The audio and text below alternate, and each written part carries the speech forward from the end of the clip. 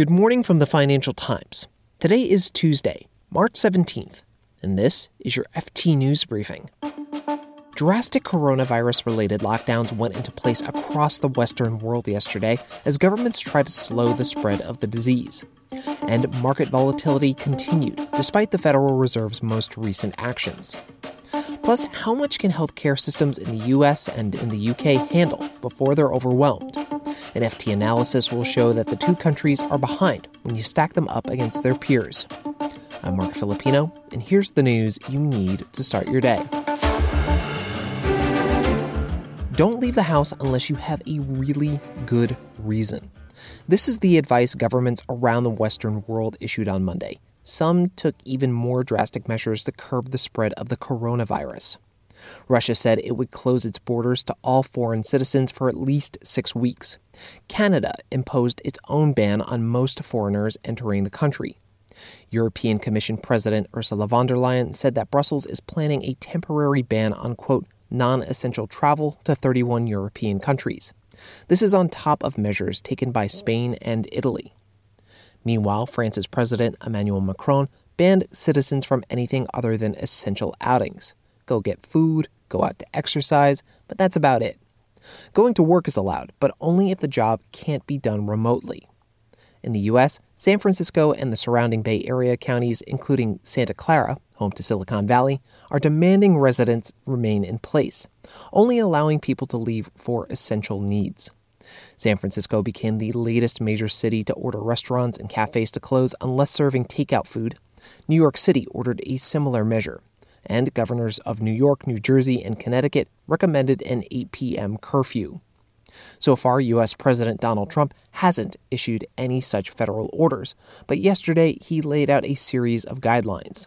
My administration is recommending that all Americans, including the young and healthy, work to engage in schooling from home when possible, avoid gathering in groups of more than 10 people, avoid discretionary travel, and avoid eating and drinking at bars, restaurants, and public food courts.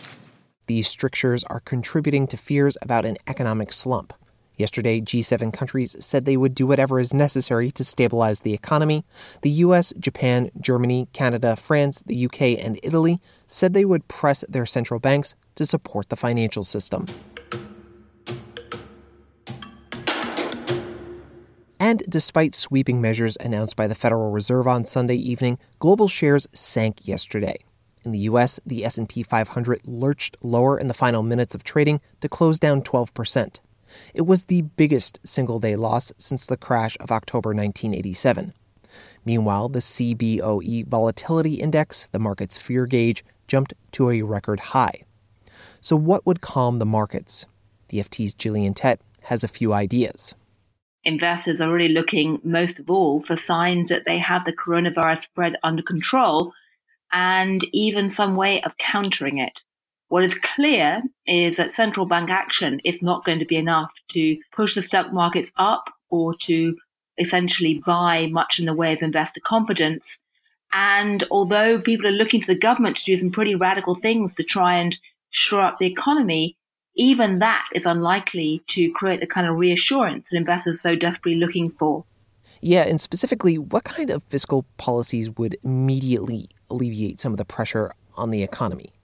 Mitt Romney from the Republican Party yesterday floated an idea which would have been once completely unimaginable or inconceivable to come from the right wing, which was to give every household that's facing coronavirus stresses a bit of cash. That would certainly ease some of the pressures in the wider American economy right now.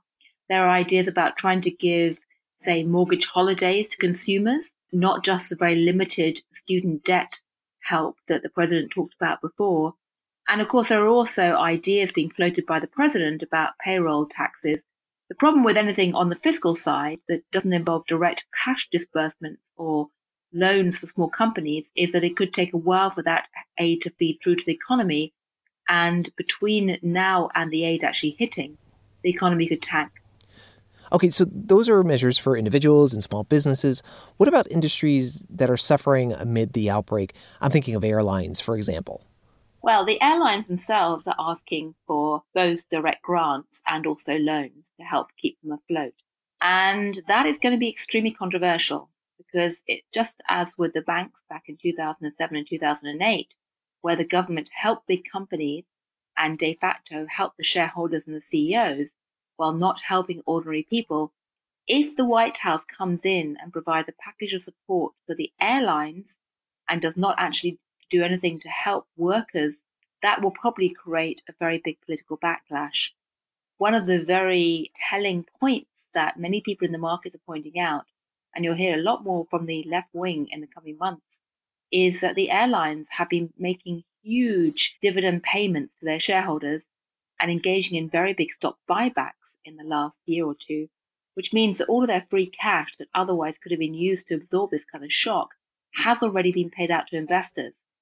So if there is a support package for the airlines, the question will be asked, why are shareholders being protected and wealthy elites being protected again, while ordinary workers are not? So, Gillian, a lot of economists are talking about how the economy hasn't faced this type of crisis before. There are several shocks happening at once. How should we be thinking about what is going on right now? Well, the best way to think about what's going on is to get into what's called the LUV, love debate, to ask whether you think that we're going to be heading for a V-shaped drama where we have a very sharp downturn followed by a very sharp rebound in a V-shape, whether we're going to have a downturn followed by a long period of pain and stagnation and then a rebound in a kind of capital U-shaped pattern, or whether what we're seeing is going to create such a bad recession that we're actually going to see a very long period of downturn in an L-shaped pattern where there isn't a dramatic rebound. The longer this panic continues, the more the federal government essentially sits on its hand and staves off any significant package of measures, the greater the chance that we won't have the V, it will be the U or even more something more like an L. And what we are seeing is a dramatic loss of consumer confidence and a dramatic seizing up of corporate activity in a way that's going to cause tremendous pain for many ordinary workers and tremendous economic disruption.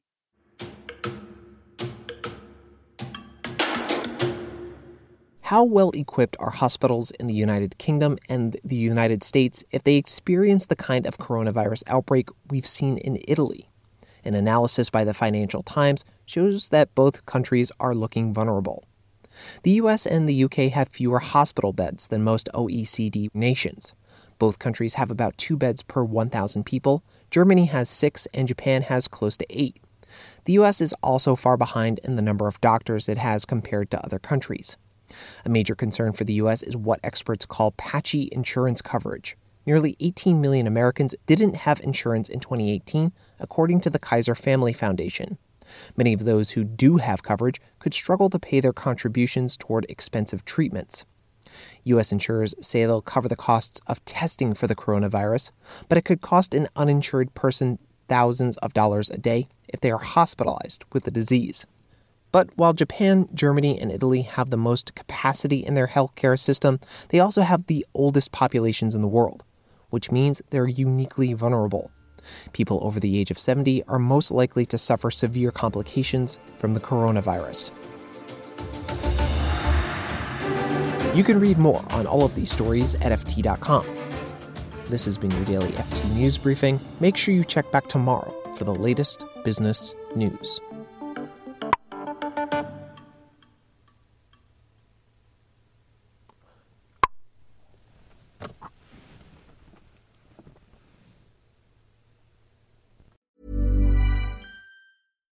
Hi, I'm Daniel, founder of Pretty Litter. Cats and cat owners deserve better than any old-fashioned litter. That's why I teamed up with scientists and veterinarians to create Pretty Litter. Its innovative crystal formula has superior odor control and weighs up to 80% less than clay litter. Pretty Litter even monitors health by changing colors to help detect early signs of potential illness. It's the world's smartest kitty litter. Go to prettylitter.com and use code ACAST for 20% off your first order and a free cat toy. Terms and conditions apply. See site for details. Planning for your next trip? Elevate your travel style with Quince. Quince has all the jet-setting essentials you'll want for your next getaway, like European linen, premium luggage options, buttery soft Italian leather bags, and so much more. And is all priced at 50 to 80% less than similar brands. Plus, Quince only works with factories that use safe and ethical manufacturing practices. Pack your bags with high-quality essentials you'll be wearing for vacations to come with Quince. Go to quince.com/pack for free shipping and 365-day returns.